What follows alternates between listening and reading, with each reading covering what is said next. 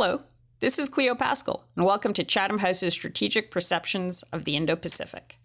This episode, we're in Nuku'alofa in the Kingdom of Tonga in the South Pacific. It's February 18th, and we just held our Experts Roundtable thanks to the great work done by our local partner think tank, the Royal Oceania Institute. The discussion came up with some very interesting and practical policy recommendations, as well as in-depth analysis of the bilateral relationships between Tonga and a range of partners. You'll hear a bit of it now from our two guests. First up is Lord Fakafanua, chairman of the Royal Oceania Institute and Tonga's Speaker of Parliament. He'll give us an overview of Tonga's strategic positioning over the last century or so and what he sees going forward. Then we'll talk to Siamelie Latu, whose distinguished career includes rising to the rank of colonel in the Tongan military, as well as serving as Tonga's ambassador to China. He's currently Secretary General of the Tonga-China Friendship Association, and he'll tell us a bit about Sino-Tongan relations. So please settle in as we head off to the Kingdom of Tonga.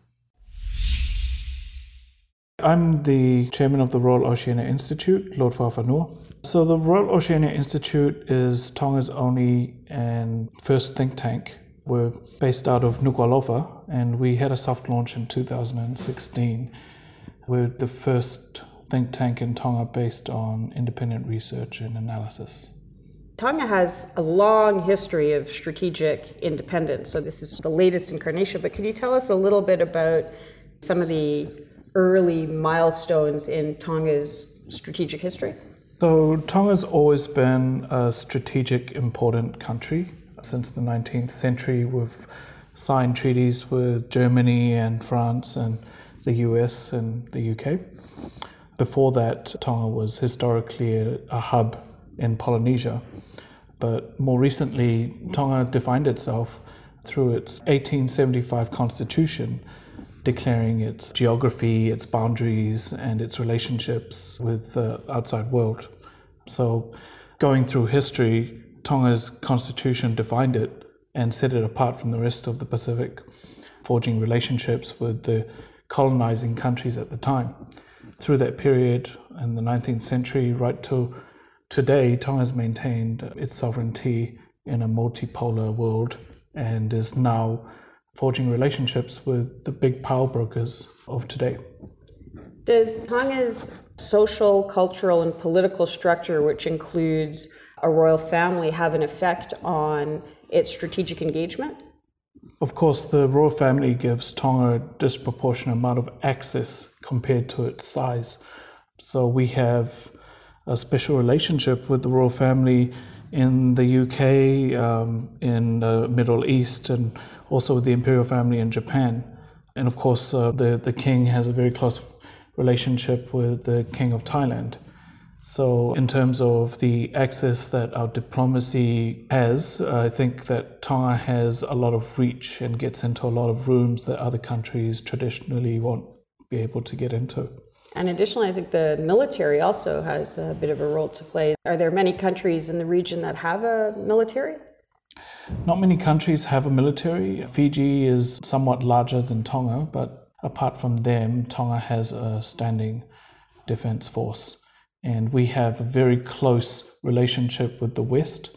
Specifically, since World War II, Tonga was part of the Allied side, and because of that, we've also supported the US in missions in Iraq and also engagements together with the United Kingdom in Afghanistan.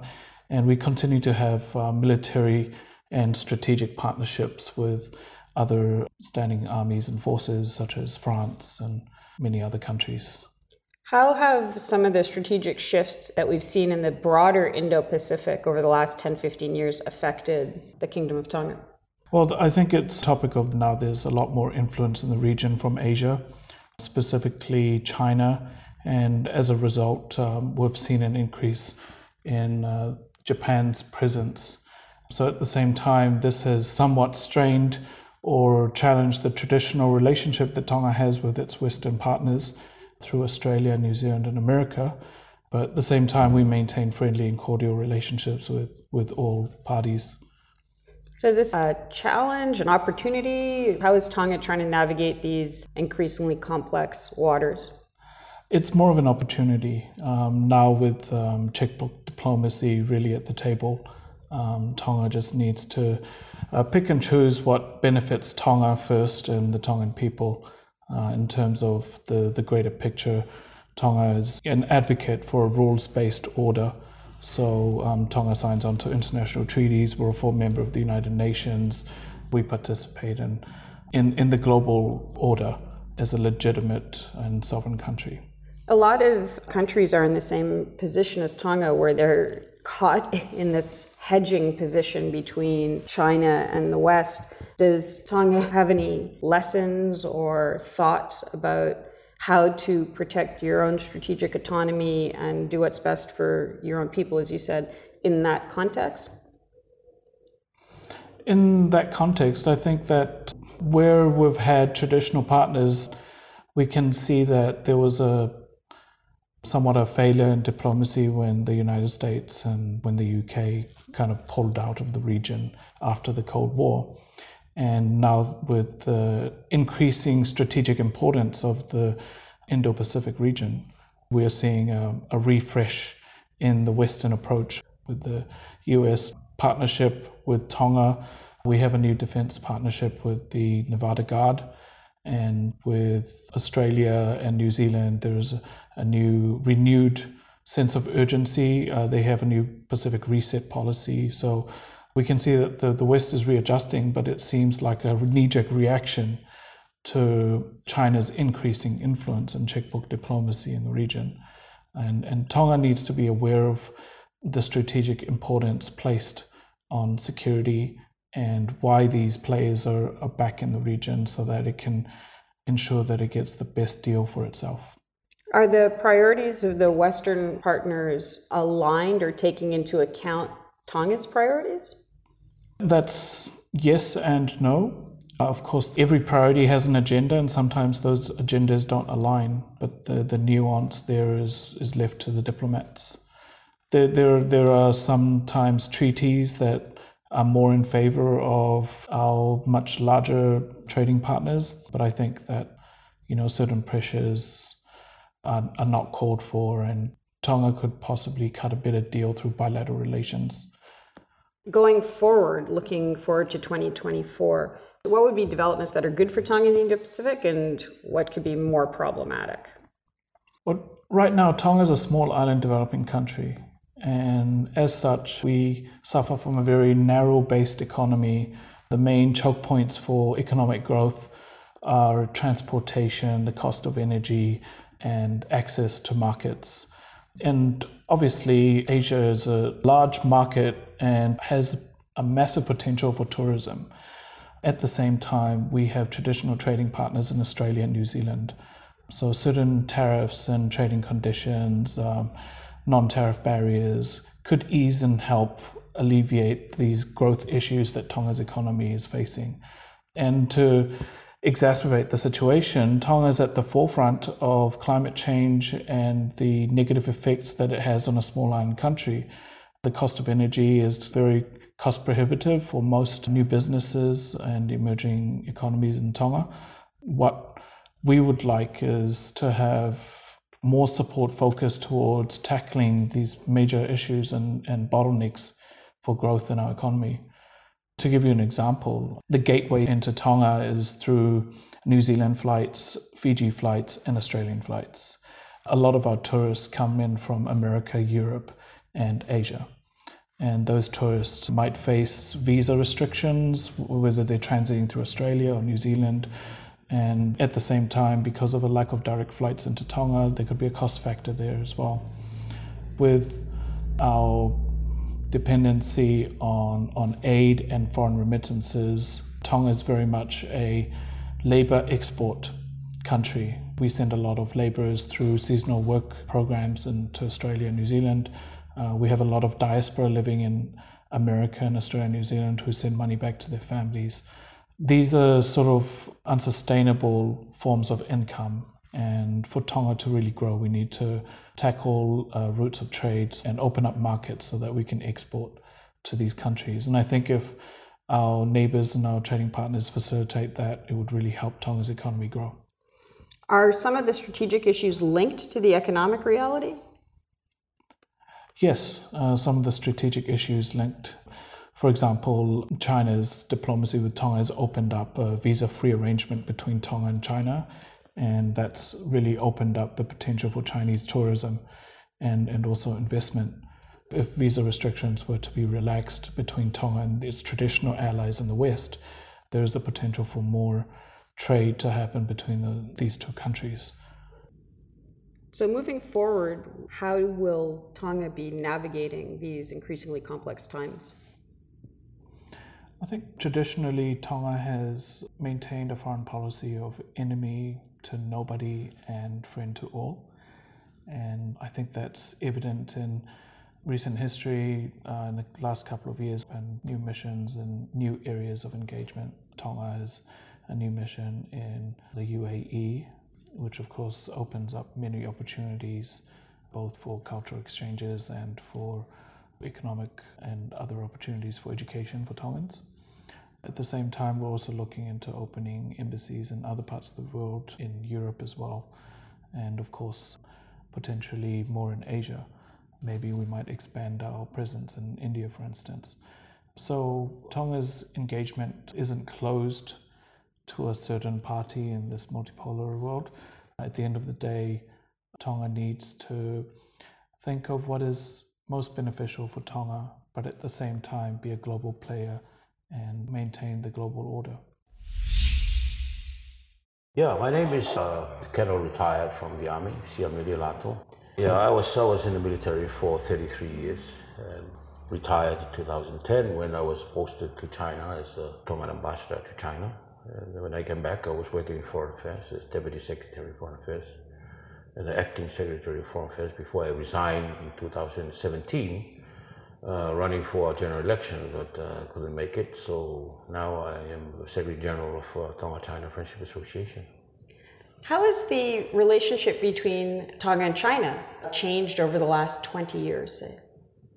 Well, since the establishment of the diplomatic relations with China in 1998, yes, there have been tremendous changes over time. First of all, His late Majesty King Nuku'alofa IV initiated this relationship because at the time we haven't been a member of the United Nations, so our establishment of diplomatic ties, China really supported us through the United Nations. And since then, there has been a lot of change, economically, the assistance from China and so forth, uncountable, of course. So the relationship with China is very, very close, and we like to keep it as it is and keep it as warm as possible with the Chinese, despite the fact that the Western societies is sort of coming here and there, because China is so active in the Pacific Islands, and they start questioning why China is so active in the Pacific Islands. It's a long story to talk about it, but that's how we came so far.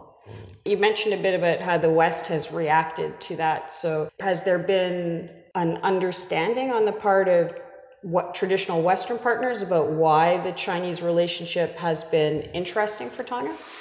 Well, let me put it this way. There is a geostrategic competition in the Pacific Islands, of course, and especially between China and the Western countries, in particular the United States, our traditional partners and so forth. The Pacific Islands used to be United States security zones, that, of course. Then, after World War II, it seems to me that the Western societies, countries are starting to lose interest in the Pacific Islands, especially the United States. They're moving away from leaving the responsibility to Australia and New Zealand. Also the British, so they pull out their high commissions and things like that. So to me, there was a diminishing role of our traditional partners in the Pacific Islands. And then China quickly picks up the loose ball, right? And that's why China is coming in very actively in its soft diplomacy. And that's why China is active, in the Pacific Islands, because offering assistance here and there without any string attached, that is something that which is very important to us, different from World Bank and ADB, because if we ask ADB, World Bank for something, there's conditions, they say, okay, before we offer you this, you have to devalue your money, blah, blah, blah, and all these things, But for the Chinese, just give you whatever you want to do with it, it's up to you. It's unconditional love. And are there other new players also coming in? Apart from China? Yes. Well, India is coming in.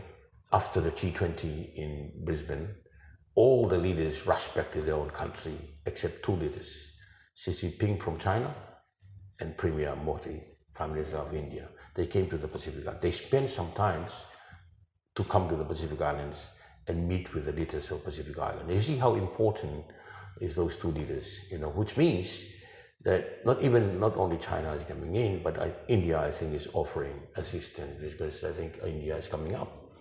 Since the world order is moving from the West to Asia, and China, India is coming up, Korea, Japan, and so on. So this is a possibility, a viable option for Tonga to sort of pursue further. Between now and, say, 2024, not so much, a few years down the road, how do you see things potentially developing for Tonga strategically? I think the West is coming in. They're coming back slowly. And I think we need to, as far as I'm concerned, Tonga should look at balancing its relations with these countries, especially China, India, and also the Western societies, because they're coming in to the Pacific Islands. And we will wait and see what the West is doing, what the United States and UK are looking at, whether they're going to reciprocate something, the Pacific Islands, to counter the Chinese coming in. I don't know, but we have to stay put and look, because we are sort of enemy of none and friends of all. So we sort of have to look properly at the way how the West and the Asian countries are coming to the Pacific Islands, and we'll take it from there. What sort of engagement would be of interest to Tonga? Climate change, I think, is the key issue, in which I think China is very supportive of it. United States, they pulled back from Paris. I don't know why, but so it seems to me, that China is very active in climate change, and so we will look at these possibilities, So why United States is pulling back from Paris? Because why? They don't agree. China is very supportive about it, about climate change. So climate change is a key issue in Pacific Islands and something they will look at. And that was Strategic Perceptions of the Indo-Pacific from the Kingdom of Tonga in the South Pacific. Next week, we'll have Strategic Perceptions of the Indo-Pacific from Japan. I'm Cleo Paskal. Thank you for listening.